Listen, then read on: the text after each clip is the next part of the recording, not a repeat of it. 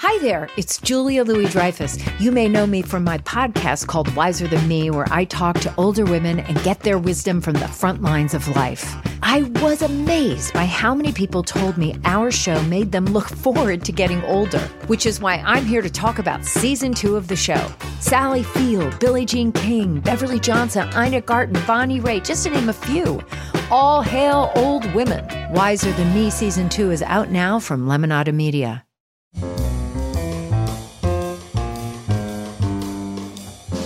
This is Merriam-Webster's Word of the Day for Friday, May 23rd. Brought to you by Merriam-Webster's Collegiate Dictionary, 11th edition. Available from your favorite bookstore or online at www.merriam-webster.com.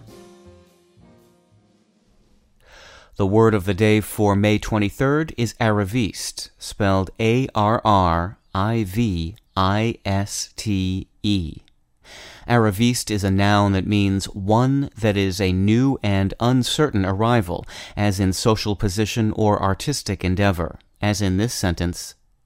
The young entrepreneur was viewed as an a-rih-VEEST in the business community, and many old-timers were leery of his ideas. An a-rih-VEEST is someone who is just beginning to arrive, in the sense of achieving success or making a name for oneself.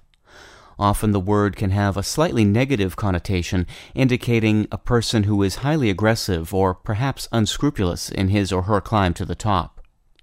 Like its synonym parvenu, a-rih-VEEST can also indicate a lack of certainty or confidence in one's newfound position. A-rih-VEEST is something of a new arrival itself, relatively speaking. English speakers borrowed the term from French in the early 20th century. I'm Peter Sokolowski with your Word of the Day for Friday, May 23rd. For more information, visit Merriam-Webster online at www.merriam-webster.com.